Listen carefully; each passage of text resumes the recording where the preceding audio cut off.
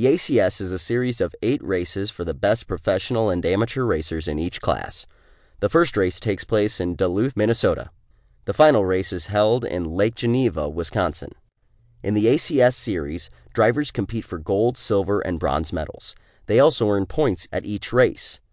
At the end of the series, the racers with the most points in each division are the series champions. Snowcross has become so popular that fans can now watch the ACS on television.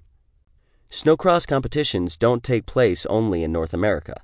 The sport is popular all over the world. The Fédération Internationale de Motorcyclisme, FIM, organizes snowcross competitions across Europe. They feature athletes from around the world. In 2010, Tucker Hibbert became the first American to win the FIM.